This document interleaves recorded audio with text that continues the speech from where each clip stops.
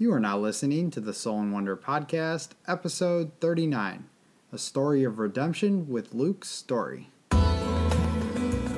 Welcome to the Soul and Wonder Podcast, where the conduits of the body, depths of the mind, and atlas of the soul are explored with devotion. Through cultural exchange, Christopher and Sara and their guests will deliver sacred wisdom from around the globe, uncovering the hidden gems of conscious living and holistic healing, all to empower you on your journey of self-discovery. And now, here are your hosts, Christopher and Sara. Hello, fine folks. Welcome to the Soul and Wonder Podcast. We are your hosts, Sara and Christopher. Awesome to be back as usual. Yes, and we are happy to have Luke Storey on today's show. He's a former Hollywood celebrity fashion stylist with a really incredible story of redemption. But before we get into that, we want to give a shout out to Laur, L-A-U-R 321, for leaving us such a lovely review on iTunes. And why don't we read it to you?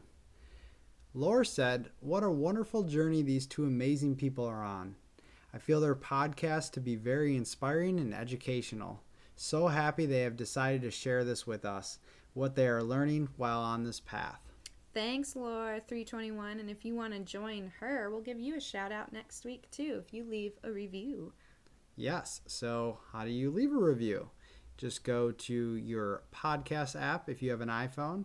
You can go down to the bottom right, click that little search button down there, type in the Soul in Wonder Podcast. That will come up. Click on the album artwork, and bam, you will see the review tab right in the middle. So go ahead and do that. And while you're at it, you can also leave one for Luke Storey. His podcast is pretty badass as well. The Life Stylist. Yes. One of our favorite podcasts that we listen to. But guys, we have an awesome announcement to make. We have a new program that will be launched in like 2 weeks. Yeah, a little less than 2 weeks. So this is the first and only personal transformation program exclusively for vegans. So all you vegans, we got a program for you, the first ever. It's one-on-one, it's holistic, and we're helping you, the vegan who is feeling lost, stagnant, or isolated, and is ready to uncover your truth to find your purpose so you can finally unleash your personal power, making a difference in this world. So let's be real here. For all you vegans, you know this. When you first become vegan, you're wondering, what's next? What do I do from here? What is my actual purpose in this world? And we're going to help you dive deep into the inner landscapes of yourself to help you uncover all of this stuff. Really get to the bottom of it, because really what we want at the end of the day is you to make a valuable contribution to the world, and also to live a meaningful and just really fulfilling life. And an authentic one at that, so that every decision you make, all of your actions are in alignment with your core essence. Guys, this is exciting. Yeah, it's really cool. So plus the really cool thing, which I love about it, is that we roll all of our services. So right now we have health consultation, which includes herbal medicine protocols, detoxification, whole food plant-based nutrition. We have our Eat to Thrive program, which is still going to stay. It's to help you transition to a whole food plant-based lifestyle. We have fulfillment life coaching with Sara. She helps you dig deep, identify your core values. Get rid of those limiting beliefs, y'all. So we're taking all of this and essentially rolling it into one program, and it's made for the vegan. Body, mind, and soul approach. Holistic. So with that being said, we do have some really cool speeches coming up. November 8th. And it will be on our keynote topic, Finding Health, Happiness, and Connection, the body, mind, soul approach to veganism. And this exact method that we talk about, this 9-step method, is the method that is going to be in the core essence total immersion. We just get to grab your hand and walk you right through it. Yes. So stay tuned for that. Stay tuned for a nice free webinar where you can learn a lot more about this program. And if you want to learn just a little bit more now, we got a little teaser page up on our website. You just go to soulinwonder.com and you'll see the total immersion tab. Click on that. It will tell you a little bit more. Yes. So, once again, stay tuned for more updates. Well, guys, we're going to dive into this interview with Luke Storey. It is a lengthy one, but boy, is it good. Man, he is one kick-ass dude. For those who don't know who Luke Storey is, he's a former Hollywood celebrity fashion stylist and has spent the past 21 years developing and refining the ultimate lifestyle based on the most powerful principles of health and spirituality, while at the same time embracing the technology and modern conveniences of urban living. So, using himself as a human research lab, Luke has explored a super broad and sometimes extreme variety of measures to obtain optimal health, performance, and well-being. From, surviving being injected with poisonous Amazonian frog venom, to 3-week silent meditation trainings in India, to neurofeedback training in an isolation chamber, Luke has scoured the earth for the most cutting-edge as well as ancient technologies of healing and personal transformation. So he has tenaciously applied the results of his field research and used them to not only completely transform his own life, but also the lives of thousands of fans and followers through his various media channels and speaking engagements. As a transformational coach, public speaker, and entrepreneur, Luke continues to share his strategies for healing and happiness to corporate as well as private clients through his innovative and highly effective lifestyle design coaching system, YouTube channel, and wildly popular podcast we mentioned earlier, the Life Stylist. Also, little tidbit, since 2008, he has served as founder and CEO at School of Style, the nation's most prominent fashion school for stylists. So, Luke has been up to a lot of juicy stuff, and in this interview, it's kind of like a campfire conversation. We just dove into his story of redemption and salvation and listened to his personal path as it developed and unfolded. We got into some pretty personal stuff about us as well in our own journey of consciousness and self-exploration, self-awareness, everything. So we really hope that you enjoyed this conversation as much as we did having it. See you guys on the flip side.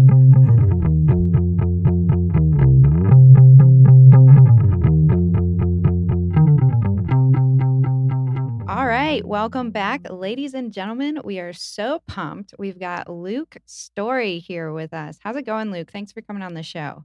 It's going great. This is awesome. I have you guys on my giant monitor right now.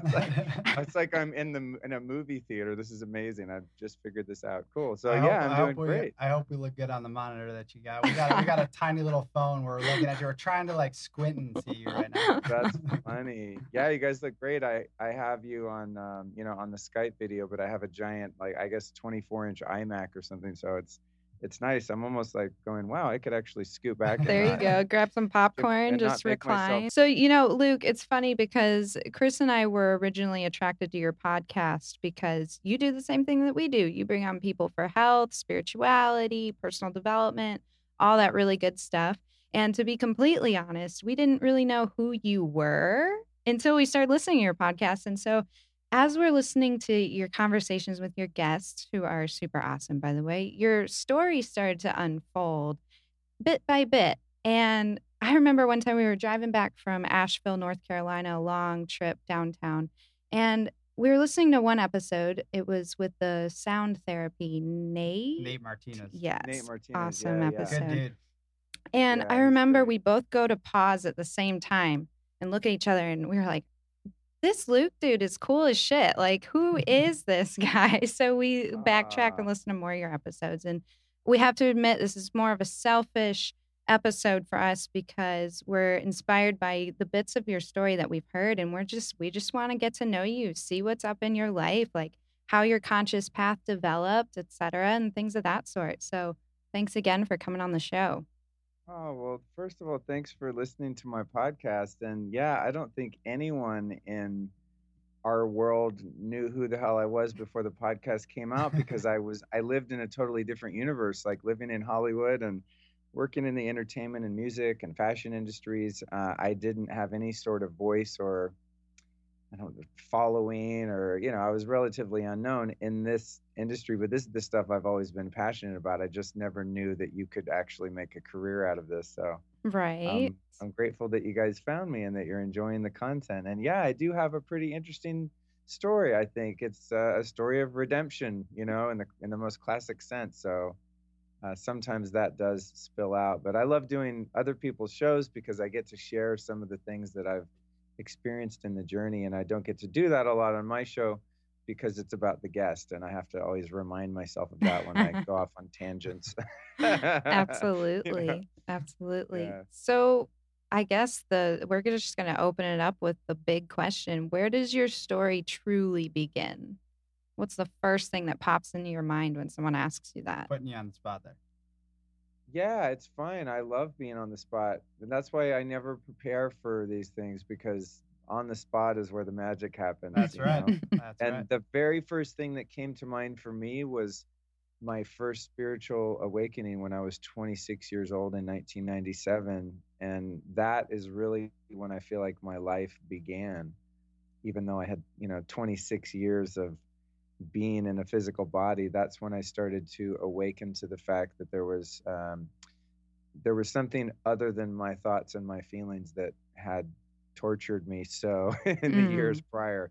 It was my first glimpse at liberation, and that liberation at that moment came in that I became instantaneously free of addiction, which I had been suffering from for a long, long time prior. And so it was one of those gifts or awakenings that I didn't even realize had happened until quite some time later. And it's something that is still sort of unfolding even now, almost 21 years later. Like, the miracle of that moment is being revealed to me on a deeper and deeper level. And it's really exciting because that's what gives me the impetus to continue on the path of surrendering to my higher power. Essentially, I have to learn how to get over using the word God, because that word God like really freaks some people out, and I guess We've destroyed it. it has so much baggage and religious connotations and stuff like that. But I really do believe in God. I mean, there's no other way to say it. And that was the first moment in my life where I had a direct experience with God. And so that's the thing. I won't say that I'm chasing it, but I'm just always looking for ways in which I can continue to expand that experience into more areas of my life, more introspection and development and a continuing awakening, because I don't think there's an arrival point at which we've made it up to the top of the mountain and then we just chill. I mean, if you're in a human body, then it's the discovery and the challenges and the learning and the awakenings have to keep going. Oh, this third density. As soon as you think you've got I mean, it, that's it's what we're like, dealing with here. So it's been, back to the original thing you said, it's been really fun to sort of allow that to unfold, being the host of a podcast and interviewing all these other people. And then it's sort of like I've been surprised in a sense that people are interested in what I have to say and my experience and my perspective, because I still operate from very much a student point of view, especially on my show. I mean, I interview the most brilliant people. I'm sure you guys have this experience being hosts yourselves, and I'm like, oh my God, I can't believe I get to like sit down and have these conversations. I mean, I just interviewed Sharon Salzberg at her apartment in New York, and That's amazing. I'm sitting there going, yeah, I'm like, how is this happening right now? I don't know. I just keep surrendering and surrendering and surrendering to the truth about myself and universal truths about everything. And I keep being put in a position now where I have the opportunity to share my perspective. And it's sort of like the experience to me is coming to realize through the reflection from other people that I have a lot more wisdom than I give myself credit for.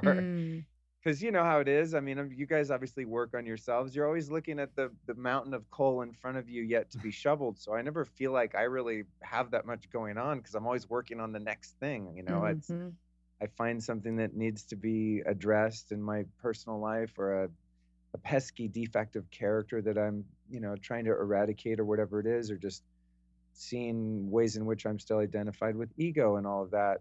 But to someone who's maybe just starting out on the journey, I have a lot of information and a lot of experience, so it's fun to sort of come into my own at this point in my life at almost 47 years old and starting to do speaking and being on shows and going, wow, I do actually have a lot of valuable, not knowledge, but also just life experience that people find useful. So I really, I appreciate your acknowledgement and you giving me the opportunity to continue to do so. Yeah, of course. I mean, to be honest with you, as you said, it's just a never-ending journey, and it's something that, since Sarah and I met, we everybody, our listeners know at least, but for maybe your listeners, we met in Africa about 3 years ago while we were serving in the Peace Corps, and since that moment, since we came together as a union in this union, we've never stopped learning and growing together and being able to always examine anything that's going on inside of us, whether the shadow parts of ourselves and that sort of thing, so we can relate on such a profound level to what you're talking about right now. And it's a magical journey. It's a turbulent journey. It takes a lot out of you, but at the same point, if you're not growing, then what's life really? I like how you said Yeah. it's you feel like you've taken the permanent student role probably for the rest of your life, and other people find your experiences interesting or motivational or inspirational. It's sometimes, I think, when we're living through these experiences, we forget how connected we all really are, and how sharing these profound moments with others elevates that collective consciousness, and we don't view ourselves in the same light that other people see us, because it's literally impossible to see yourself from other observational points of consciousness. You can only have this Yeah. like concept in your mind, but it never really becomes your reality, which is incredibly cool. But I'm curious how, you said you were 26 years old, you had this pivotal moment where you feel like you discovered this God concept that related to you at that time, whichever way you see that word to relate to. And you'd said you came through, drug addiction and things of that sort. Do you mind sharing what this pivotal experience was, or was it something that just sort of happened organically over a short period of time? Well, yeah, I mean, it's a really simple story. And when I speak about that profound experience and that awakening, it's not like a white light experience or the accounts that some spiritual teachers or aspirants give of like an enlightening moment where the ego disappeared and they became able to, perceive reality from a different point of view. It was just, mine was very entry level and rudimentary and just very basic, and I'll explain it. But at the same time, as I said, over the course of many years, I've come to see the profound depth of that situation, even though at the time it was somewhat subtle and sort of came to light and unraveled over the course of the first few months when I first got sober. But yeah, really what happened is for as long as I could remember, since I was in elementary school, really, and up through junior high and high school, with the exception of 2 years in which I was sent away to this weird cult boarding school, and I was sober for 2 years from 14 to 16. But for a few years prior to that, and from 16 years old to 26 years old, I literally lived as a slave. I mean, when I look back on how I spent my days, I was 100% all the time controlled by substances. It's the weirdest thing to think about, the level of liberation and freedom that I experience on so many levels now. But my soul was addicted, my body was addicted, my mind was addicted. Everything that motivated me on a daily basis was dictated by using chemicals to alter the way that I felt, because I felt so uncomfortable all the time. I mean, I was so overcome with negative emotions and patterns of thought. And that started really, really young as a reaction to trauma, and then the shame that ensued as a result of the trauma, and then compounding more self-destructive behavior into a more shameful experience of self. to where I became a person that just really didn't like myself and was constantly at odds with reality and at odds with myself. So there was a profound sense of discomfort and self-loathing and outer other loathing and resentment and hostility. And in order to be able to stay alive in my body and not leave through suicide, I had to medicate. I put myself on meds. And so my psychiatric medications were ones that you buy on a street corner. you know Mm-hmm. Back then you used to, well, this is not in the early days when I was a kid, but later on in my 20s, that you had pagers. You paged the guy, and it was like, that's how you got in touch with the dealer. And so I lived at the beck and call of a pager or who was on the street corner. And I really lived, I mean, there's no other way to say it. I lived in bondage, not only the physical addiction, but as I said, the bondage of being so consumed by self-centeredness and self-obsession and self-pity, and really, really at the mercy of my negative emotions, my painful emotions, and my thinking. So what happened is that I hit a real bottom in my life to where I knew that I was going to die, go to prison, be injured physically, because I was putting myself in a lot of very dangerous situations with really dark, dangerous people. And it was one of those things where I envision it as like when you see in the cartoons when one of the characters in a canoe and it's about to go over a waterfall, Mm-hmm. and they're trying to, scramble and row the boat to the side, to prevent them from falling over the waterfall. And that's the feeling I had on a very existential level. It's like, oh man, my higher self, I think, was telling me, Luke, you better bail, man. You better get out, because it's about to end, or it's about to get really, really dark. And so I thankfully had enough desperation and humility at the time where the idea of asking some invisible friend like a god to help me didn't seem that crazy Mm-hmm. because I had tried everything within my own power and my own resources to help myself. So what happened that day? I guess it would have been February 15th of 1997, which is a day I celebrate every year, is that I literally got on my hands and knees and I prayed to a God that I didn't know, that I didn't believe in. I had no religious experience, no training, no dogma, no belief system. I just said, I have no other choice but to ask this thing, whatever it is, to help me. And so I prayed in the very traditional sense. And I think my prayer probably said something to the degree that of God, would you please, please save me and relieve me of this obsession? I want to live. I want to have a shot at having a life. And from that moment, which I'm sure happened, I was so unconscious waking up that day that I don't remember exactly how long this went on. But from that moment, from that first day until this moment now, almost 21 years later, we're now in October. And this will be 21 years coming in February that event happened. From that moment until now, I never, ever, ever once have had to be concerned in any way whatsoever with the idea of drinking or doing drugs or anything like that. It's Wow. like, yeah, it was very profound.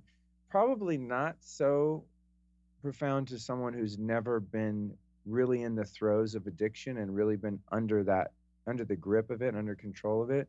I think from a objective point of view, people kind of relate to that because they're like, they can imagine what that feels like. Mm-hmm. But it's like, if you've never lived as a slave, you've never been in bondage and had someone come take the handcuffs off, it's difficult to understand how profound that is, where now I go wherever I want. I live as a free man. I never have to worry about, oh, I might, take a drink or someone offers me drugs or something. It's not like I even think about it.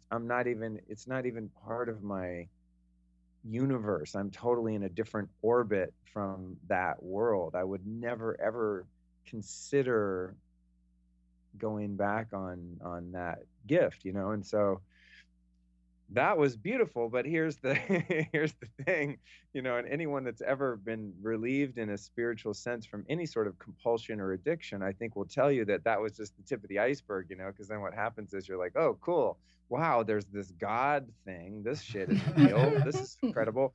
But then it's like, okay, now how do I use that same relationship and that same process of surrender to deal with anger and guilt and fear and anxiety and resentment and selfishness and dishonesty and phoniness and self-loathing and self-deception.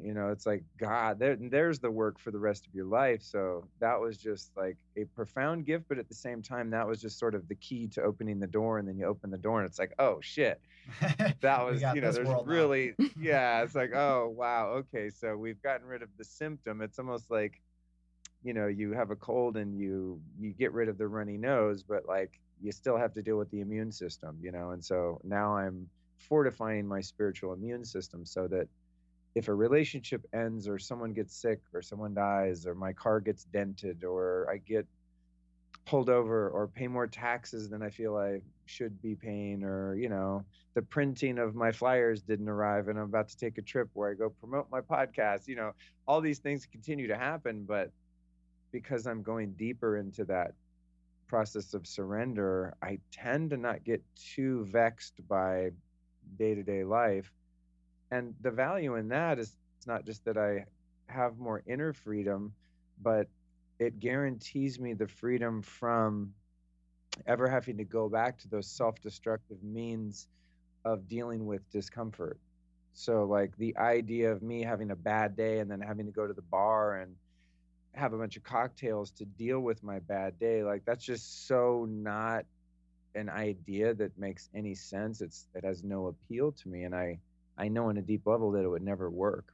Absolutely. And in closing, back to something that you said earlier, is that it's very difficult to see ourselves objectively and to see the progress that we've made and really to value ourselves. But in the same way, it's also very difficult to see the ways in which we're still deluding ourselves. So that's part of the work too, is like, and I guess that's to say, if you say, what's your one goal in life, it would be to achieve higher degree of humility. It's to really own the higher self and to operate from that and to really acknowledge my skills and my talents and my gifts and to celebrate them and share them without any shame, but also to know, like, all right, you slept in too late today, you got to work on that. Or you like, for me, what I'm working on right now is my language. I swear a lot, and a lot of people aren't comfortable with that.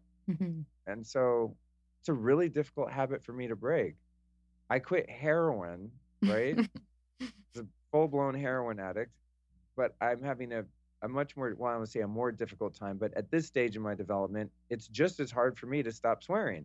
And it's not that I'm not trying to be more, it's not a moral thing. It's just, I care about other people, and a lot of people get triggered by certain words. I don't understand it because to me, words are just words. It's about the intention behind them. So if I drop F-bomb in the middle of a conversation like this, I don't see the harm in it, but to some people that word might have meaning, or their brain could be programmed to have an emotional reaction to that word. And so I want to be, if I can, respectful of that. So in all of that, I guess I could summarize and say I've had many, many profound spiritual awakenings and experiences like that.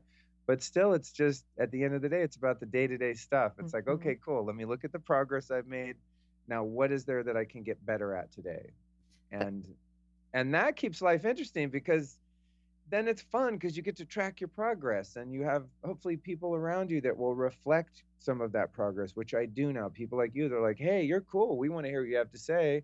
But then I also have my spiritual teacher, Jeff Kober, who was on my show the other day, and I call him and I'm like, all right, I'm really tripping. Here's what's going on. And he'll show me things about myself that I really don't necessarily want to hear or want to look at. He'll show me ways in which I'm totally delusional and in ego or in mind. And I still have my blind spots. And that's where that outside perspective, I think, is so important, whether it be a therapist or spiritual counselor, sponsor, mentor, whatever it is. Or a We all, husband.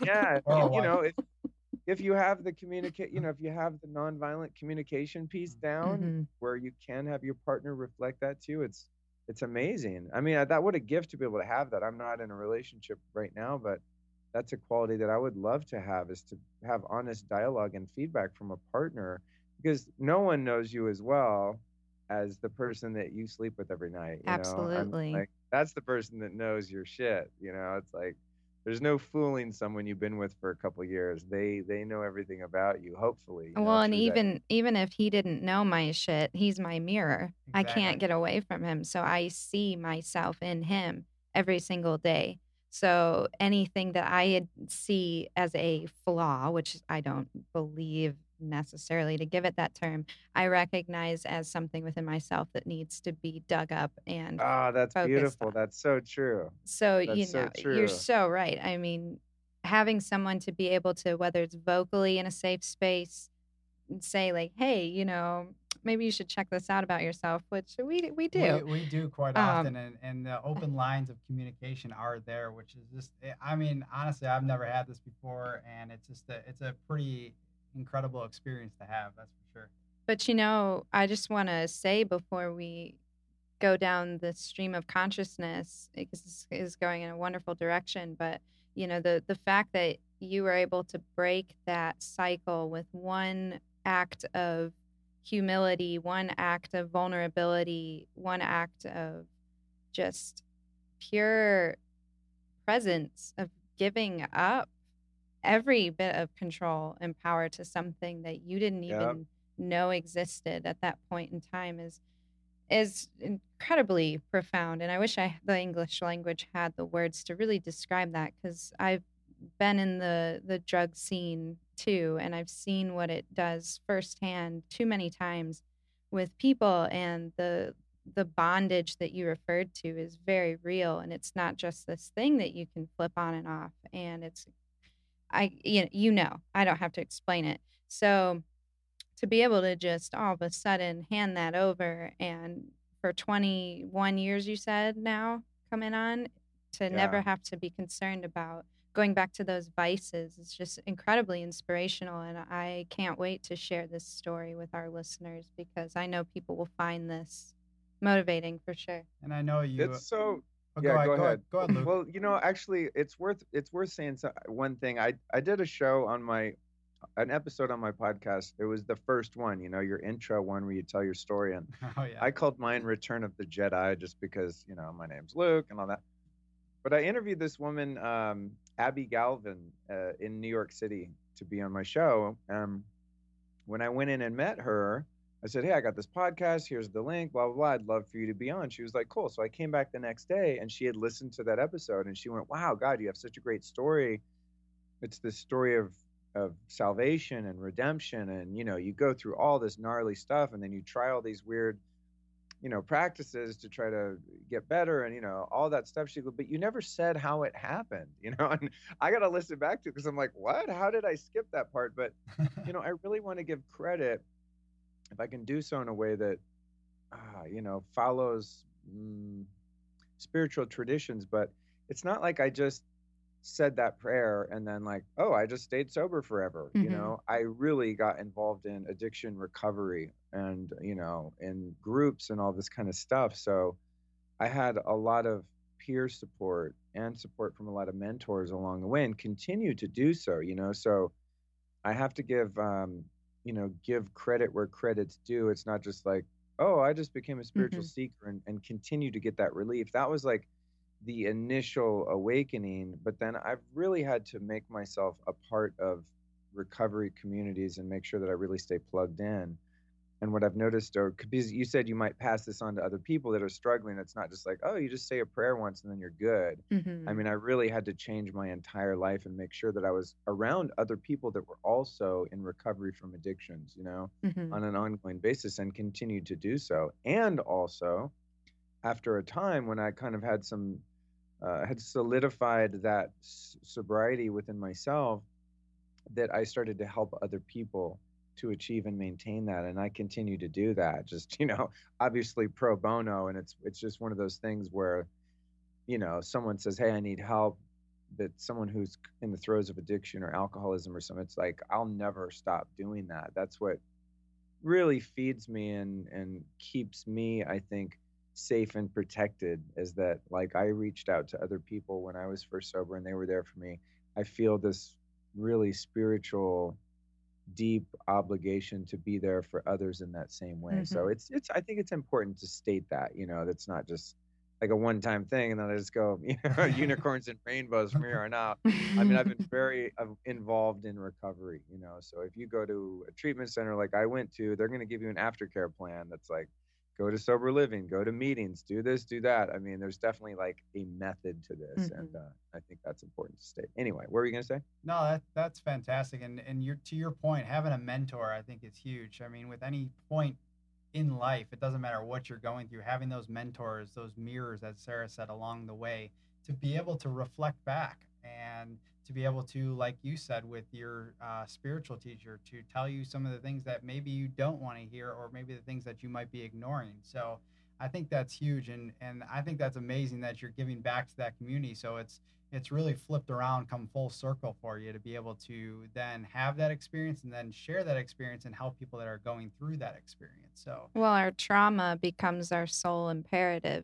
our purpose for contribution in a way. And I feel like when people run away from that trauma becoming, something they can flip to use as their purpose, that's when it swallows them whole. That's when you find yourself feeling so defeated, or victimized, so to speak. But when you can, it's paradoxically, you give up your power to something unknown just to unleash your power as well. It's like it's this weird circle. And when you embrace it, it's like peeling back the layers of an onion. You just go deeper and deeper. I can relate profoundly because I had this same exact moment while I was in a relationship with a heroin addict where I fell down to my knees and prayed to a God I'd never prayed to before and said, I can't do this. What do I do? What do I do from here? How do I do this for me? Because it had been about him the whole time.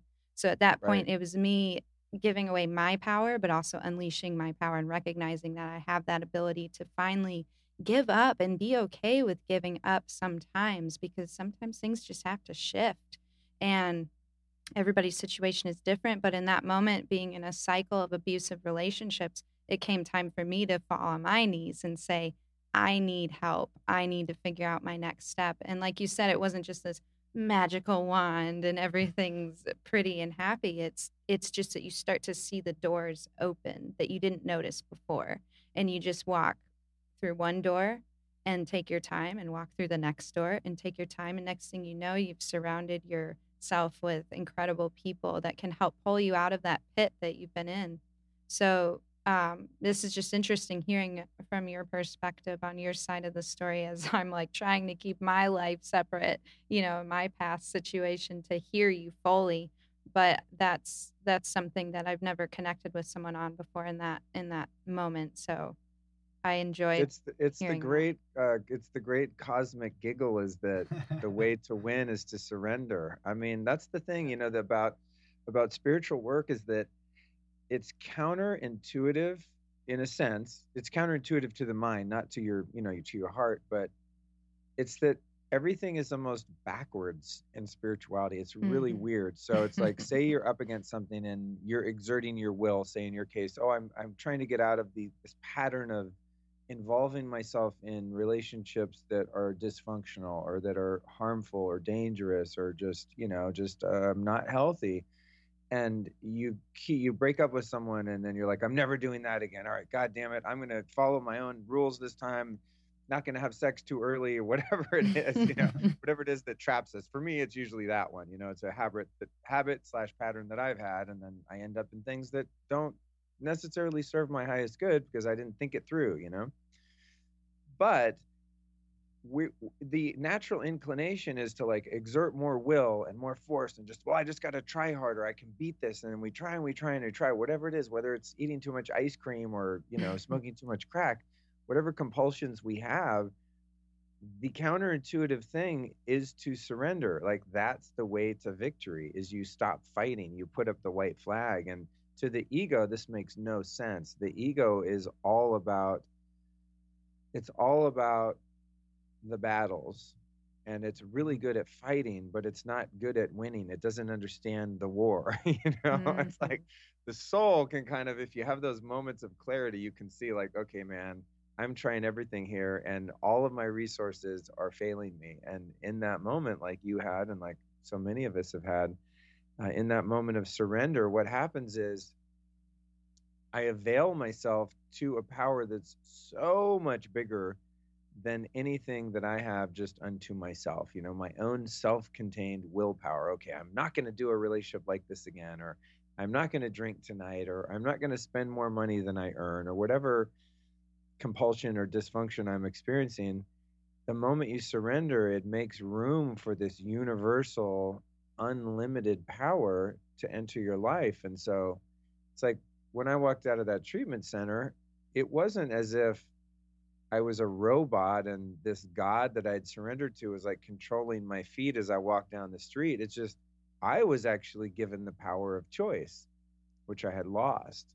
And that's the miraculous thing about surrender, is that the ego doesn't want to surrender because it doesn't want to lose the power that it thinks it's exerting over your life. But when you do surrender at depth, you get more power than you ever could have imagined. And it's a power that's eclipses the power of the ego infinitely. You know what I mean? Yeah. I mean, I have like real power that is available to me in my life now when I'm in a state of allowing rather than in a state of pushing and forcing. And this is true of the creative process of everything that's real and good in life. The power of surrender and allowing nature or the universe or God to operate through us really gives us the ability to have an impact on such a more profound, deep level than we ever could just willing it with our little monkey mind. It's like anything you want to accomplish. I mean, it's like I was sitting on my couch a couple days ago and I just was booked to speak at a couple events that I just say yes to stuff. Like you guys asked me to be on your show. I'm just like, I honestly don't even think about it. I'm just like, yep, yeah, good, let's do it. Why not? Yeah, and I was sitting on my couch and I was just thinking about where I came from, and that now I have the opportunity to go share some of this stuff with people. And my business partner, Lauren, who I used to be in a relationship with some years ago, she's just achieving all of this success outside of our business that we own. And she's having these opportunities come up, and she had texted me, oh my God, guess what just happened? And she booked this big job. And I just sat on my couch and I just cried, and I just surrendered more because I was in a moment where I could really see the miracle that is my life, and not just my life, but the life that so many other people that I'm engaged with also have, because all my people are on the same damn path. Whatever well, not the same path, but they're on the same journey, maybe even a different trail, a different path, Sure, up to the top of the same mountain. So it's like being surrounded by so many other people that are also continually surrendering, and then watching that unfold is really, really powerful. It's so magical. And talking about surrender and just that, letting that universal downloads come into you, and feeling that just overwhelming just sense of peace and clarity and all of that you know we've sat many nights just looking at each other and be like, where are we? What is happening is this right real? now? That's so awesome.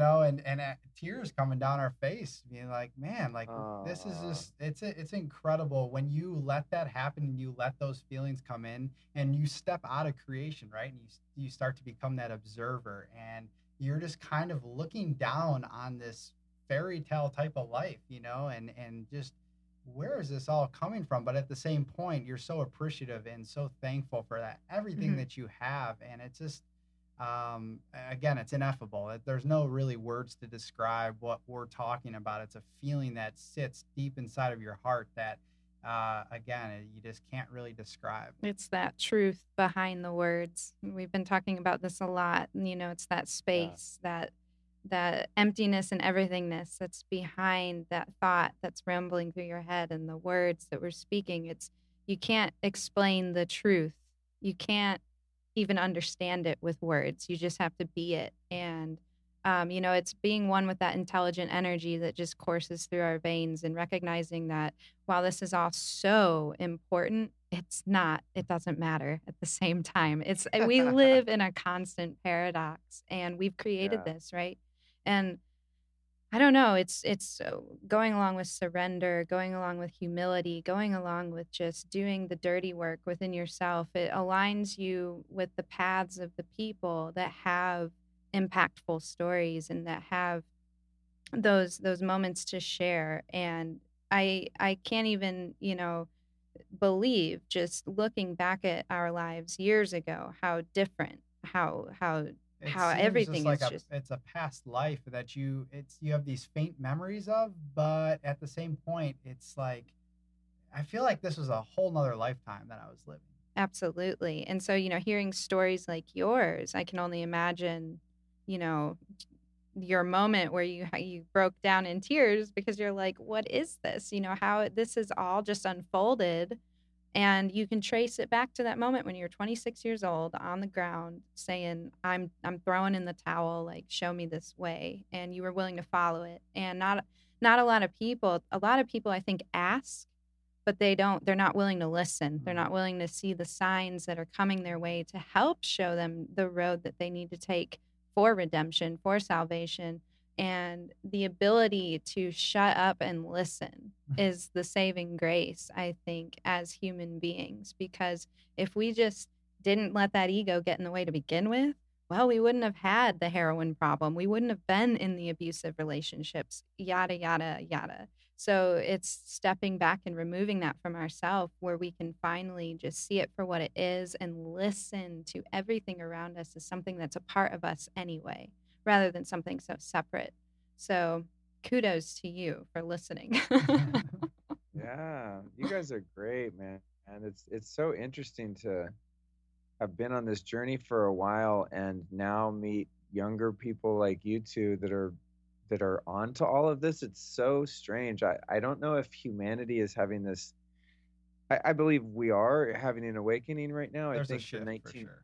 yeah, I think the 1960s were just like jacks for openers. That was just I think what we're about to experience honestly is a true revolution of consciousness. So that's there, but also I'm like, maybe there were people like you guys around all the time, but I was just not tuned into the same channel. I was like on the freaking in an alley somewhere, in a totally different plane of reality. And I know that those planes still exist, and I'm not tuned into them. So it's just fascinating to meet people that are kind of on the same page. I go, wow, where did all these people come from? But I guess it's. Do you guys know the 100th monkey principle? Have you ever heard that? No, I I don't think have, I have, but refresh our Well, the memory. 100th monkey is sort of it's the idea of entrainment, where people in different places at the same time share an experience, even though they weren't directly influential on one another in a way that's perceivable. And no one knows if the 100th monkey thing is true, but where it comes from is something like this. And I'm totally paraphrasing this. You'd have to Google it. I think there's a Wikipedia of the 100th monkey concept or principle, but essentially there's two islands, right, that are separated, and there's no way that the monkeys on island A can be in contact with the monkeys on island B. No way, just totally physically impossible. They're too far apart, they can't swim, right? Mm-hmm. Well, one day the monkeys on island a couple of them figure out how to, well, maybe one at first actually figures out how to open up this coconut a certain way, like use a tool, for example. And then it sort of spreads to all the monkeys on that island, and they're all just kicking ass opening the coconuts.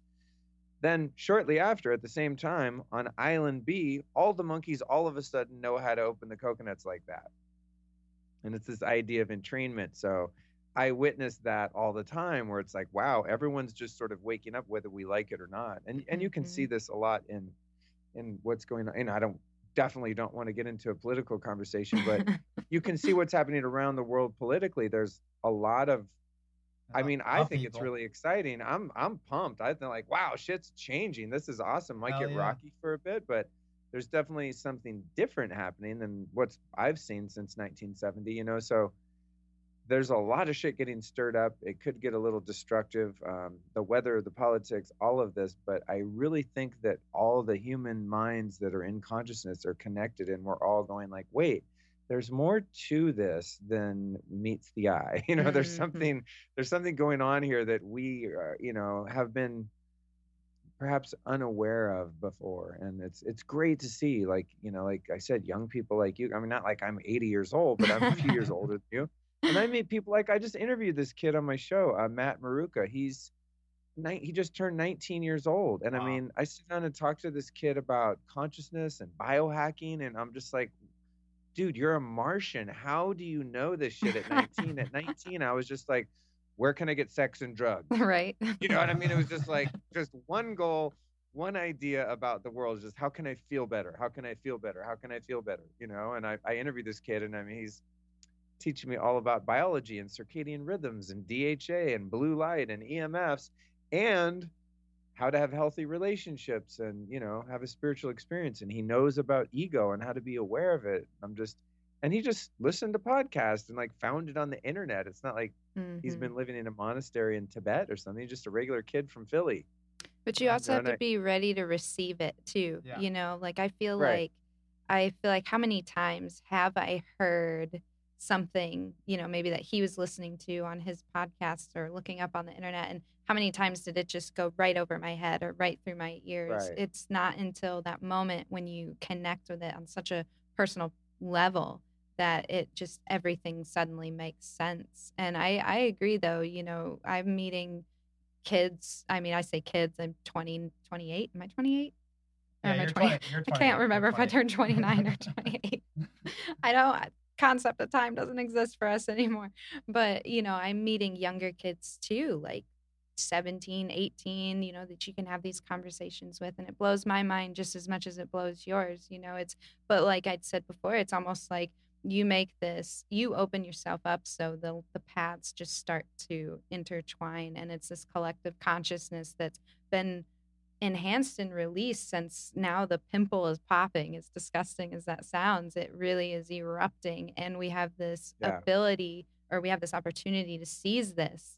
And to also be able to realize that we can use our co-creative consciousness to benefit humanity and to benefit ourselves, and to be able to grow as human beings together instead of separate and divided. And of course, as chaos happens and shit gets stirred up here, we're going to see division, we're going to see separation, but we're also going to see balance, we're going to see harmony, we're going to see all the opposite effects happening as well.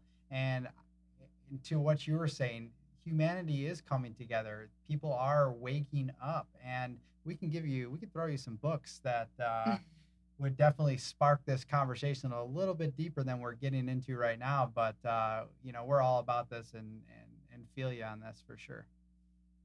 Do you guys find where you live? You're in North Carolina, right? Near Charlotte? Is that what you said? Yeah, we're in temporarily. Charlotte. We travel a lot. We've been around the world and travel. We like to move around and see different places, be a part of different cultures. But yeah, right now we're in Charlotte. And have you found that you guys in Charlotte can find like-minded people? Is there a community there for weirdos like us? Like how I just included you guys in being a weirdo. Oh, trust me. But you know what I'm saying. Yeah. We're weird. You don't even know. I'm sure you're even weirder I've been than Charlotte, and I wasn't there for that long, and I didn't find like a yoga studio or something. But it seems like a place that has less people doing Kundalini yoga and this and that than Venice, California. Let's just put it this way. Right now, I mean, there's a millennial scene here. So there's definitely, I'm 30, as she said, she's 28. So for our scene, the millennials, it's growing, it's becoming bigger. There are more yoga studios popping up. We're vegan, so there's a lot of good vegan restaurants popping up. So that scene is happening. But to be honest with you, Sarah and I work our asses off. So we stay inside and work a lot and just really work towards building our business and everything. But the people we have met, we have connected, but it just hasn't been on that extremely deep level. To be honest with you, we don't really like surface level conversation anymore. When we go out, we want to get into it. We want to ask you about everything. Shout out to Cord and Patience for their next level shit. They're awesome. Yeah, we just met a couple recently that we've really just become really close with very quickly, and that is refreshing when you have that and have that connection, because we have each other every day. We talk about all this shit all the time. I mean, it's literally never Yeah. ending. But when you can talk to somebody else like yourself or Mhm. our friends that we just met, it's really nice. It's pretty awesome. Mhm. But you're There's a town out there that I went to some years ago called Boone.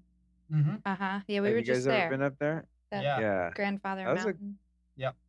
Yeah, that was a cool town. I enjoyed that. There's like little health food stores and yeah, it was just a couple of healthy restaurants, some hippies, creeks, hiking. It was kind of a pretty earthy spot for that part of the country. I found that there was like a community of like-minded people there that I vibed with.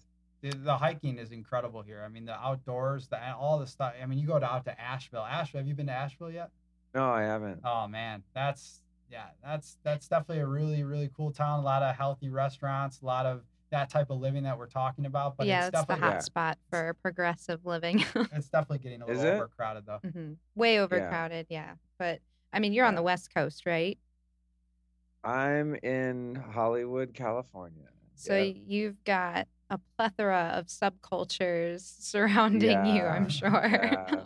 I mean, that's, honestly, that's why I still live in the city. Sometimes I'm like, God, I got to get out of here. Like, go to a town like Boone, North Carolina. I'm like, oh my God, I need to come and live in the woods, And then, I don't know, I get back here and like all my stuff is here, the yoga classes, the health food store. There's a million sound baths and spiritual groups and, all my friends, the community. I mean, like, within a 2-mile radius, there's 5 organic restaurants, and it's just like my lifestyle's here, but it's also I really love to get out of the city and into the country. So I'm at a place in life now. I'm like, yeah, I'm putting it out there to the universe that if I could detach myself from some of the conveniences and that really strong community here, I wouldn't mind being somewhere a little more remote. At least some of the time. It's actually really nice, being in the place of isolation where you can actually hear yourself, just. His village in Africa was the quietest place I'd ever been, and I think he could say the same. And really, the stars look like you've just spilled a bag of glitter on a black piece of paper, and there's no sound, and it's just. I mean, it's stillness to the point where there's no words to describe that, but to be able to go within and to be able to write, to be able to read, to be able to reflect on your whole entire life up until that point. I mean, that was a huge turning point for myself and obviously her as well. But you've traveled quite extensively, haven't you, and dove into a lot of experiments with consciousness expansion yourself, huh? Sure, yeah. Yeah, I have. It's been a while since I've traveled internationally. I think the last trip I took was a couple years back to Thailand and Cambodia. Nice. I spent a lot of time Oh, it was amazing, man. I went to Angkor Wat, which is like just the most bizarre, talk about consciousness. Yeah, just really interesting place in Cambodia, and Siem Reap, one of those phenomenal places that popped up on the planet at the same time as a bunch of other seemingly unrelated things like pyramids and stuff. There's just magic there. It's really cool. And then I just love tropical areas. So it was really great to go to Thailand and stuff like that. But the last trip I went on that was really spiritually centered was the India trip. That was like in the early 2000s or something. I went there for about a month and went on like a full-on guru pilgrimage kind of situation. But the one thing that I haven't done in terms of travel and probably won't do is the shamanic, hallucinogen plant medicine kind of vibes. That's not really my path, Sure. but a lot of people do find value in that experience, but it's not been mine. But when I travel, I obviously look for the most conscious people that I can find. For sure. Which reminds me, I'm due for like another trip. I don't know where I would want to go. I don't really have any place on my bucket list right now, though. Weirdly enough, there's go to Colombia. One place I'd like to go is I'd like to go to the cool hot springs in Iceland. Oh yes, it's called the Blue Lagoon. I think that's something I always see on Instagram, and I'm like, that looks sick. I gotta go there. You should but definitely. Mostly when I travel, what I really look for is I like going to hot springs around the world. That's kind of my thing that I look for. Even when I went to Thailand, like everyone's like, let's go to the beach. I'm like Googling hot springs, and I got on a bus and drove like 3 miles out of Krabi and found like the sickest hot springs out in the jungle. And That's that was amazing. like one of my favorite parts about the trip. Yeah, there's something about healing water to me that just really, there's a strong pull to that. And tomorrow I'm going to Aspen to speak at a couple events out there, and there's a lot of hot springs around that area. So Oh, yeah. that's what That's I'll incredible. be finding, like cold ass rivers to jump in and hot springs to jump in. That's like that's my real like nature connection. Yeah, is the water. Stimulate that lymphatic system. Yeah, totally. For sure. As Sarah mentioned before, you got to get to Colombia. Have you been to Colombia yet? Country? No, I have not. I've only been to Brazil, down in that region. I've not been to Colombia. But Man. my brother's going there next week, actually. Really? Where's he Yeah, going? he's You know what part? Medellin. Okay. Yeah. Yeah, he's got some sort of date down there or something of that sort. It involves a female or females. So I'm looking forward to see what happens for him, because it sounds like he's got some cool introductions going on in Colombia. Yeah. That's And awesome. I like Latino women, so Don't we all? see how my brother does on his trip down there. But I've always been really attracted to Latino women, and I think that's what he's up to down there, is some romantic getaway. So who knows? But I'd go to Colombia just for the hot springs anyway, man. Oh, Man, yeah. there's some really good hot spots. We spent about a month there, and we just fell in love with it. We're definitely going to be going back there, hosting retreats, and hopefully, just spending some Awesome. leisurely time there, because it's an amazing country. I've heard that. Yeah, I've heard that. Okay, I'm gonna put that on my list then. Do it.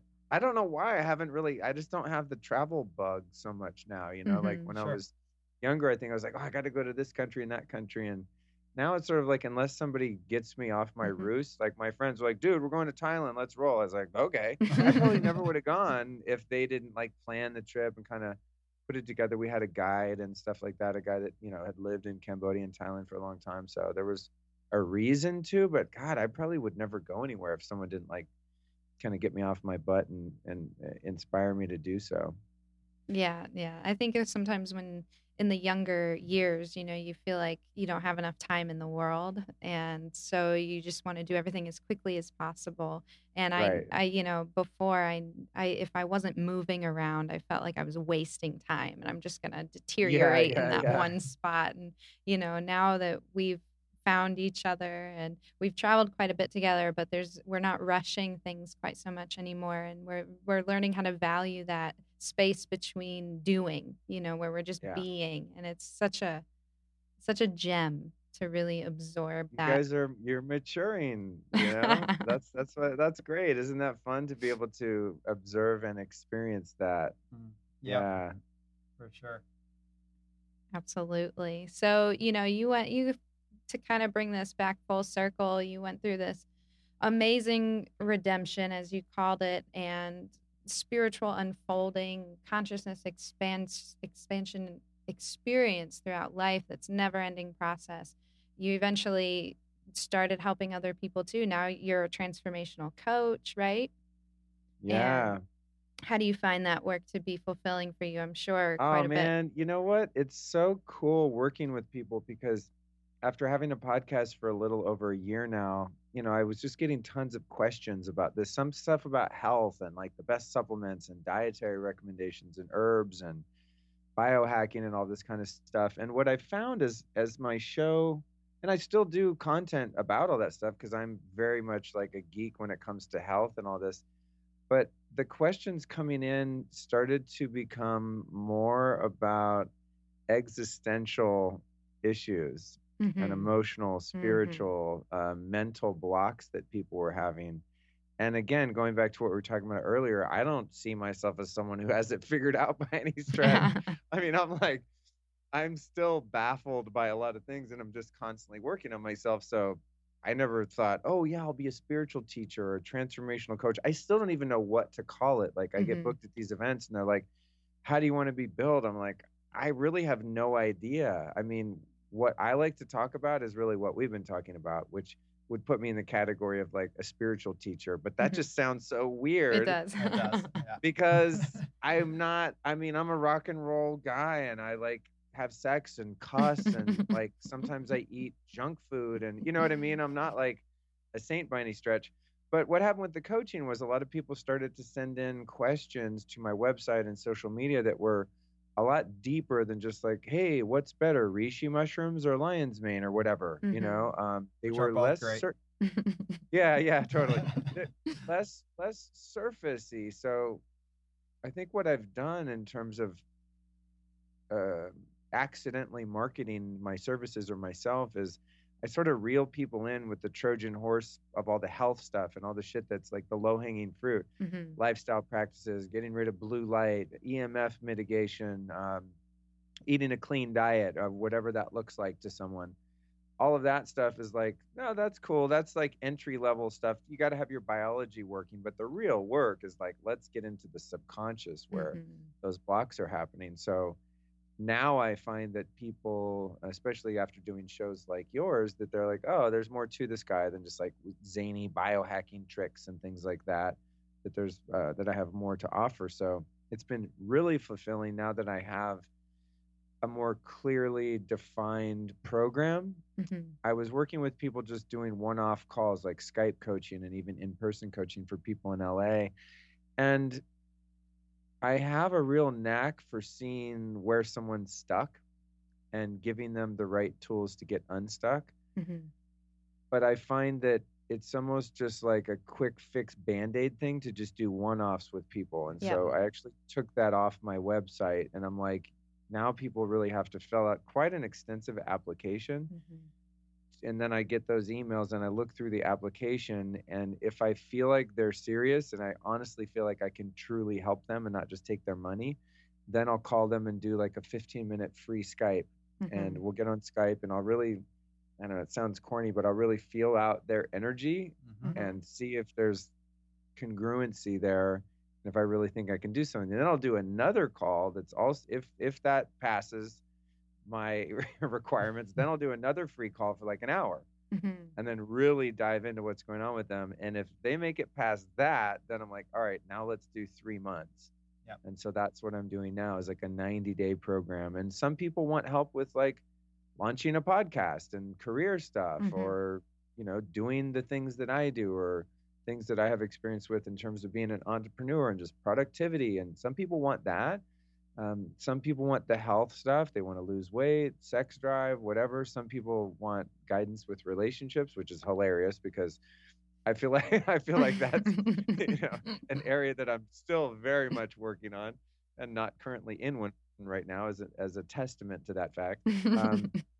But what I find is really, man, people want liberation. They want freedom. They want to have an experience with God, but they don't want to join a religion. And if they are part of a religion, they want a deeper, more personal experience of it. And they want autonomy within their particular belief system or their family's belief system. They want to have their own interpretation and experience of it. So I'm finding so much fulfillment in my program now because it's very hands-on and I only take on a couple people because honestly I wish I could take on 25 people a month. I'd be a zillionaire, but I really only do like 5 clients at a time because we do weekly calls and monthly calls of various lengths, and then we communicate on Voxer, which is like a walkie-talkie app.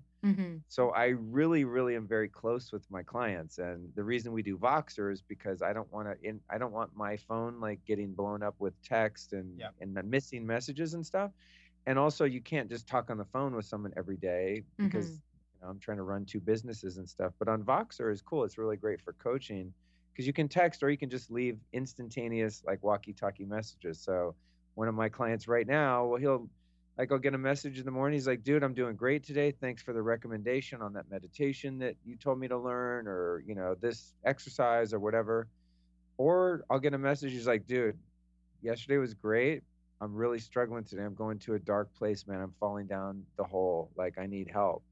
And then I'll answer him back and give him some nuggets, or I'll just be like, oh shit, I need to rearrange things and we need to jump on a call right now. And then we'll do his weekly call like today instead of on Friday because it's urgent. So I'm getting a lot of satisfaction out of that because like I can really move the needle when I screen people right and only take on people that I truly believe I can help. Yeah. And I think There's that's another really guy important. there's another guy that just applied, and I did a call with him, and he just wants to like dump his problems on me and just bitch about stuff. And you're not the therapist. Yeah, I'm not that guy. You know, you could pay a therapist to do that, and then, which has value. I mean, I believe in like Absolutely. emoting negative toxic emotions. You got to get that shit out. You Oh, go yeah. see a shaman, you know, you go see a therapist, but that's not me. I'm like, my clients, they talk a little bit and then I talk a lot. Like I can feel and see. I just can, with the right person, when we're a good match, I can really see and feel where they're stuck, and I know exactly what they need to do to get unstuck. And I'd only take people on that are serious and will listen to the stuff that I tell them. Mm. And I can tell that in the first 2 calls. And if they're not teachable and open and they really don't want to change, they just want someone to be a sounding board for their ego, then I'm just like, I'm not the guy. And I'll recommend another route for them, which usually is like therapy or something like that.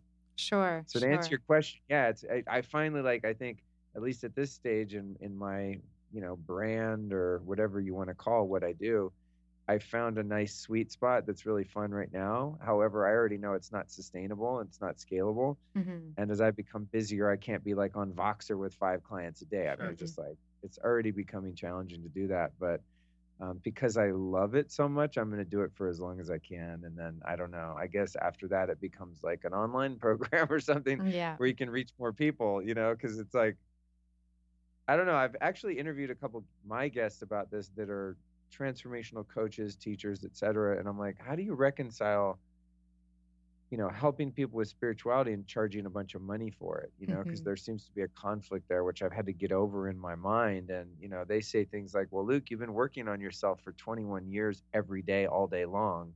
Does that not have value? And someone comes along, they've been doing it for 6 months. They should pay your ass because you put in the work, you know?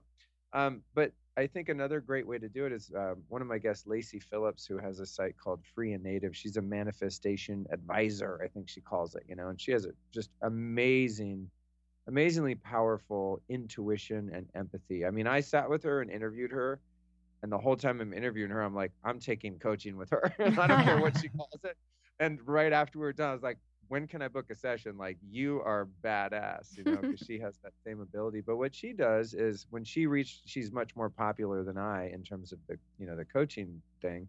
She's like, well, at a certain point I hit a threshold and I could either do one of 2 things. I could take on more people less effectively, or I could take on fewer people and charge more money. But then I felt bad about that because only rich people can afford me. So what she does is she charges a lot to work with her one-on-one. It takes like 6-month waiting list, but then she takes one pro bono client on every month for free and gives them the same exact service, you know. So I can foresee, I mean, I already do that, to be honest, with like a lot of my friends that I mentor, but they're not like part of an official 3-month thing. I just have a lot of friends that are in their 30s and are younger and dumber than me, and I help them out. They're smarter in many ways, though. But I think that's the thing, is perhaps developing something where you give a certain number of people services for free, and then it balances things out a bit so that you're not only getting people that have already solved the financial piece. Because the thing is, I find a lot of clients, they have limiting beliefs that are preventing them from being able to afford something like working directly with me for a period of time. So it's like, what do I do with them? Like, all right, I'll coach you for free until you can afford me, you know, or something like that. So yeah, we talk a lot about this too. It's so fun and fulfilling to watch someone have a discovery of their higher self and have an experience of God and spirituality that never would have ever believed that was possible for them. That's like, I don't need anything much else in life other than that. I mean, just to be a co-conspirator in someone's own awakening, there's nothing more fulfilling that I've ever experienced. The only thing I can imagine is probably fulfilling to that degree on a soul level, or perhaps even more, would be having a kid, you know, or a couple kids, where you're literally the steward for a soul to incarnate, and you guide them and protect them in their little physical entity body and impart your wisdom and experience to them. I mean, I'm sure as a parent that's probably like light years beyond what I'm experiencing as a coach, but coaching and stuff is sort of my version of parenting until my life circumstances facilitate the full on deal.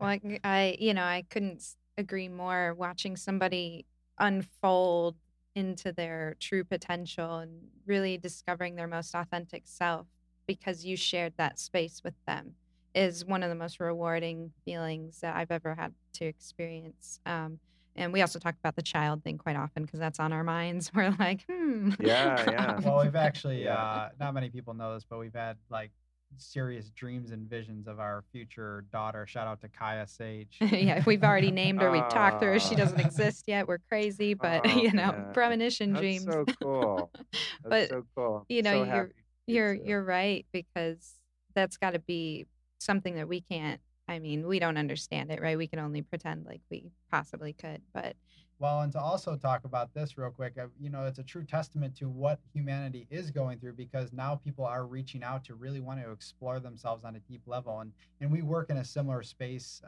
that you are, doing with your clients, and maybe just a different way, but that same thing where people are coming to you and really wanting to unfold and transform and discover themselves so they can be the best version of themselves possible. Because when that happens, they can then give back to humanity and make a difference in the world, and that's really what we talk about a lot, and getting people in to be able to help them to that degree and then unleash them and let them go out and do their thing to contribute in such a positive and beautiful way into the world. I just think a lot of people Oh, are yeah. tired of this rat race. I think a lot of people are tired of being stuck. A lot of people are. You talked about, being a slave. I mean, that's what a lot of humanity is, in the sense of Literally. that we're going to school, and I don't want to knock anybody's path or anything, but for me, I was doing the same thing. I was going to school, going to grad school, getting in the corporate world, climbing the corporate ladder, and then I said, oh shit moment, and then I could go to Africa and I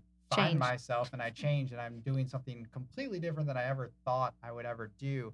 And it's the most liberating experience, especially doing it with somebody, as with Sarah and the love of my life. He But loves me.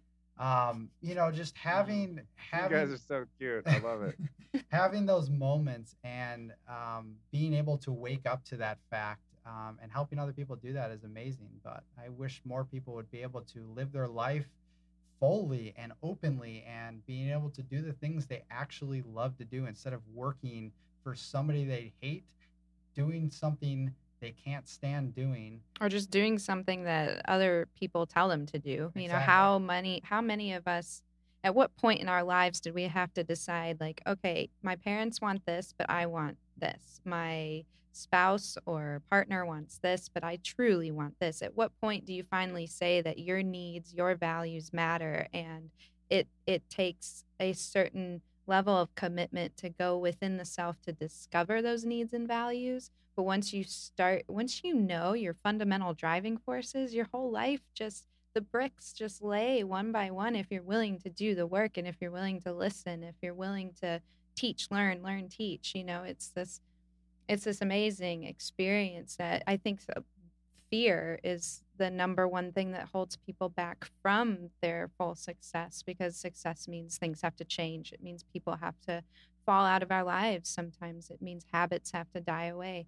Well, and getting out of your own way and being able to go out of your comfort zone is the most, I think, crucial thing for most people, to be able to leave that comfort zone, whatever bubble they're in, and step outside, even if it's for, a little while, whatever it is, to be able to step outside of that, you really start to awaken to a whole new side of yourself. So getting out of that comfort zone, getting out of your own way is huge. Absolutely.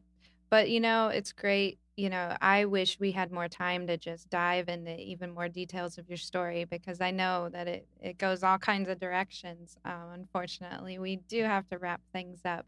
But before we go, is there any last bit of consciousness, nuggets you'd like to leave for our listeners that have really absorbed this conversation and are excited to take things a step further in their own path?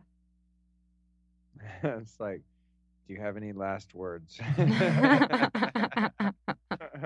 Last thing you want to say before you leave the planet, kid. Man, I think that the answer to that question would be different every month or every 6 months or every year, because as we each grow, what we need in those moments of growth is different, you know. So it's like a year ago I would have had a totally different perspective, but what I'm finding right now, just as a snapshot in my own evolution, is how important it is to, it's hard to say it in a way that doesn't sound corny. I think self appreciation and self love, it's beyond self acceptance. You know, acceptance of self to me is just like, okay, so, you know, I'm 46 years old. This is how much money I make. These are like some of the habits that I have that I'd like to change. These are some of the ones that I have changed. It's sort of like just a casual analysis of oneself and said, yeah, I guess I'm a pretty cool guy. I don't hate myself. So therefore I accept myself. And that's a good start. But to really begin to own one's own uniqueness and majesty, and for me, just having the experience of being, you know, not authentic, but being like a fucking awesome person. You know, it's like, oh my God, just to look at myself and go, dude, you are amazing. You are so smart. You're so creative. You're so driven. You're so talented. Like, Luke, hello. It's almost like I want to knock myself in the head sometime and go like, dude, wake up. You're dope. You're really fantastic. Yes. You know, and that's like the message to myself is like, man, just own your power, own your worth and your value. And that's something that's taken me a long time to even begin to scratch the surface of, because I've had to work through so much of the ideas that are counter to that, all of the shame and self-loathing and feeling less than and all of that stuff. But in facing the, you know, all of those shadows, it sort of revealed what's underneath all those shadows, which is really me. And what's so awesome, and I'm sure you guys have this experience too, or I would assume, is in having my podcast and getting to explore all these ideas with so many fascinating people, and then have the world reflect back to me.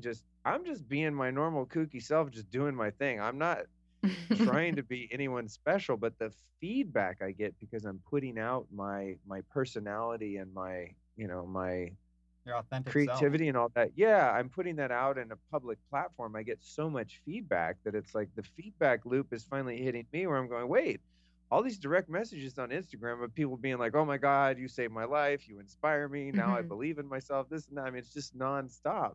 That now I'm sort of like the last one to know. And it's like, oh shit, I guess I've been this way the whole time. I never allowed myself, or was never had the capacity to acknowledge that and identify the qualities that I do have, the good stuff, because there was never enough people around reflecting it back. And so it took like putting myself out there in a fearless, authentic, unabashed way to really be accepted by other people. And that's helping me with that self-love, you know? So I would say, as a recommendation, is like, if you think you're giving, you know, 8% of your true self to the world, you know, out of a possible 10, give 15 and you're probably still only giving a 5.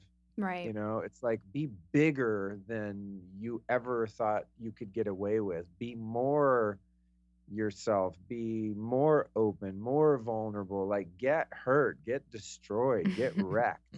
Everything that you're afraid of, do it right now. Yeah. Do it 10 times harder and scarier than you think you can. Whatever your equivalent of jumping out of an airplane. I'm never going to jump out of an airplane, by the way.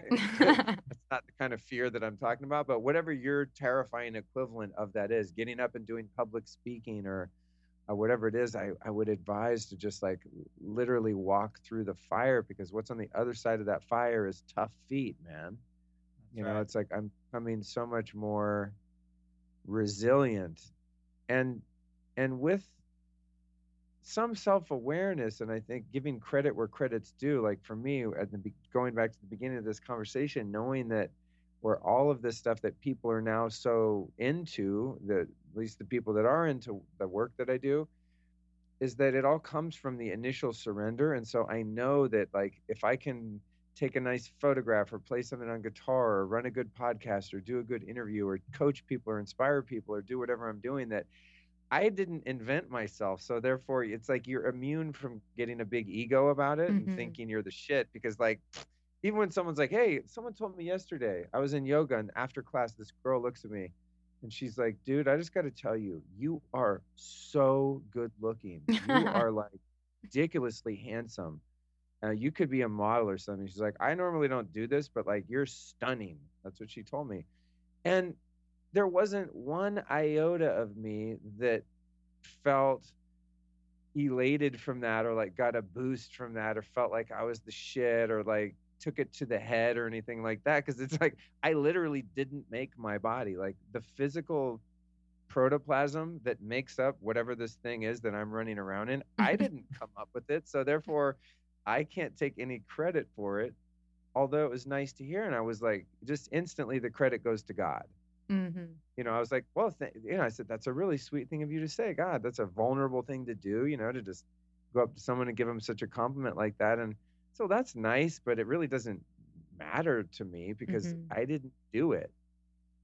And even if you know, gave a really great TED talk and it got 40 million views and all these great comments and stuff, it's like, yeah, but you didn't even give yourself the brain that made you be able to give that talk. In other words, like, all glory goes to God in the end, you know. But there is something to be said for recognizing the glory within ourselves as an expression of God and not denying that through some sort of false humility, because that is also ego. If that woman would have said that to me, I was like, oh no, I mean, don't you see my nose is kind of crooked and I have these dark circles and my hairline's receding and I have kind of a gut, even though I'm supposed to be like this health guy. And I could find all of the reasons why what she said wasn't true, but I didn't do that. I just went, yeah, thanks. That's cool. I appreciate it.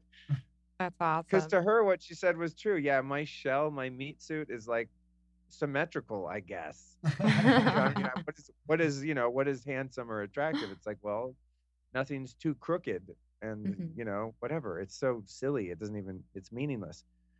But knowing that any gifts you have weren't created by you, I think helps you to appreciate them and acknowledge them and accept them without the danger of the ego co-opting that stuff and having you become pathologically narcissistic. It's like you realize, yeah, okay, so what? Like, I'm in a meat suit that you know, could be a model. Doesn't matter. I have plenty of other problems to work on, you know. So thank God at least I got that. But then, you know, I bite my fucking fingernails and I can't stop. So there you go. It's like I mean, literally, I'm sitting here like picking my nails as we do this interview. I'm not nervous. I have no perceivable anxiety, but I literally can't stop that habit. The only way I know how to stop biting my fingernails is by starting to smoke cigarettes, which I did for a lifetime, you know. And so I look at that and I go, well, I could either smoke or bite my nails. One of those two habits has always been in play. And I think, well, biting my nails is gross, but it's a little less gross than smoking cigarettes. And less detrimental. Yeah. A little less detrimental. So that's like a really long-winded answer to a very simple question. And in summary, I will just say, love yourself without reservation. Just love yourself until you're just drowning in your own self-love and be bigger than you ever imagine you could possibly be, and ignore all haters and all people that are in so much pain that they want to put you back down in your place, because you don't have a place. Your place is more expansive than you could ever possibly imagine. And that's what I'm finding. Very well that said. Literally are no limits. The only limits are those of ego, you know, that tell us to stay small and invisible so we don't get hurt. I love it. Yeah. I love it. I love it. You know what, Luke? I get excited when you ask me meaningful questions like that. Good. That's I have this little voice that's like, Luke, okay, shut up now. It's supposed to be the end of the story. And it's like, yeah, I can't. But you know what? It's that moment of transparency that you were talking about before. People want to see people for who they are. And if we're constantly censoring ourselves, cutting ourselves short, worrying about length of time, worrying about perceptions of others, that's where we cut our own selves off from who we are to the core. And so your transparency is refreshing. And I think that's why you find so many people attracted to you, is because we don't get a lot of transparency in this world. And this is something that we vowed together as a team when we started our business, that from that moment, we will be transparent, we'll be raw, we'll be uncut. We're going to show parts of ourselves that you would be terrified to show to most people. But you know what? So many people need that, because they're seeing all these highlight reels of the world and they're thinking, shit, I'm screwed up because nobody's Yeah. showing Well, look at them themselves. on Facebook. Right. You know what? You know how I look at that? It's like the difference between your Instagram page and your Instagram stories. Yeah. It's like I try to keep my Instagram page pretty sexy looking, I mean, not literally sexy, but I mean, well curated. Yeah. But my stories, I'm totally spastic and mental and just like, Oh, absolutely. I'm ridiculously real on my Instagram stories, but I don't want to mess up my feed, so that I like, if I have a picture and I have big bags under my eyes and I'm going to do a selfie, I will literally go in and like smooth out my skin with an app and like look better than I actually look. It's totally fake, a lot of it. Mm-hmm. But the stories are like, wake up in the morning, like looking real shitty Right. in the mug and just posting it and mispronouncing things and having bad grammar and swearing and not being in shape, and all that is great. The stories are what matter, when it comes down to it. Yeah. The stories are what matter. And so if our listeners want to follow you on social media, where can they find you? Well, if you want to see a more edited version of me, that's on my Instagram, which is at Luke Storey, Storey. If you want to see the real, uncut, raw dog, then Instagram stories on that same account. But I think really the most value that I'm putting out into the social sphere right now is my podcast, The Life Stylist. Mm-hmm. You can find everything that I do at my website, lukestorey.com. And there's a place on my homepage where you can get on my newsletter. And I have a very respectful, restrained newsletter policy. I only email people if I'm going to do a speaking event, which are most of the time free anyway. And when I do a podcast release or like a YouTube video or something like that, I don't really like market stuff for the most part, at the time being, when this airs at least. So a great way for people to get like tons of value out of me is to go to my homepage and get on my newsletter. Cool. Perfect. Awesome. Well, we definitely recommend that to our listeners. The Life Stylist podcast is truly inspirational. And I tell you, we've really enjoyed this time with you, Luke. You too. Yeah, man. We hopefully we'll maybe dive into part 2 with the biohacking, some Kundalini yoga, because we're deeply into Kundalini. We didn't even, on the physical realm, there's a lot there too. I mean, this stuff, I'm passionate about that, but the stuff we talked about, you guys, Absolutely. is just this is where I get like tears in my eyes and my heart opens, and it's just like, oh man, I'm just so full of gratitude. But I'm also, you could see behind me in the video, I've got my infrared sauna here. I mean, I'm like a full health fanatic, like biohacker to the nth degree. So be happy to talk about any of that stuff too, because I have gotten to the root of a lot of stuff on the physical plane too, which is part of the deal, because you can't have a beat down, meat suit housing your soul, or your soul's not able to express itself. So the reason that like I have the energy that I do to put out as much content and I think hopefully value to the world is because I'm on so many goddamn supplements and practices and the Kundalini and breath work and ice baths and all the crazy stuff that I do. I'm able to really bring it because my biology and mitochondria, frankly, can keep up with me. It's Absolutely. so important. Yeah. So you hear that, listeners? Stay tuned for part 2 somewhere in the future, because we got to dive into it. We got to. Anytime. So, yeah, that's great. Cool, man. Thank you so much for coming on the show, Luke. Thank you for inviting me. What an amazing conversation. You know what I really like about that is an interview turned into a casual conversation where we got super deep. That's right. You have these questions that you really want to ask the interviewee, and you just end up turning into a conversation like you were best friends. Absolutely. That connection is what we thrive off of. It is. We really enjoyed it, and we hope you did too. Absolutely. So guess what, guys? Remember to stay tuned for updates on Core Essence. Join our inner circle by subscribing to our website to receive updates via email. And until next time, we will catch you later. Yeah, and if you're on Charlotte, come out November 8th. WeWork. It's adjacent to the Westin downtown. We'll be speaking, as we said, on our keynote topic, finding health, happiness, and connection, the body, mind, soul approach to veganism. Check you guys later. Bye-bye.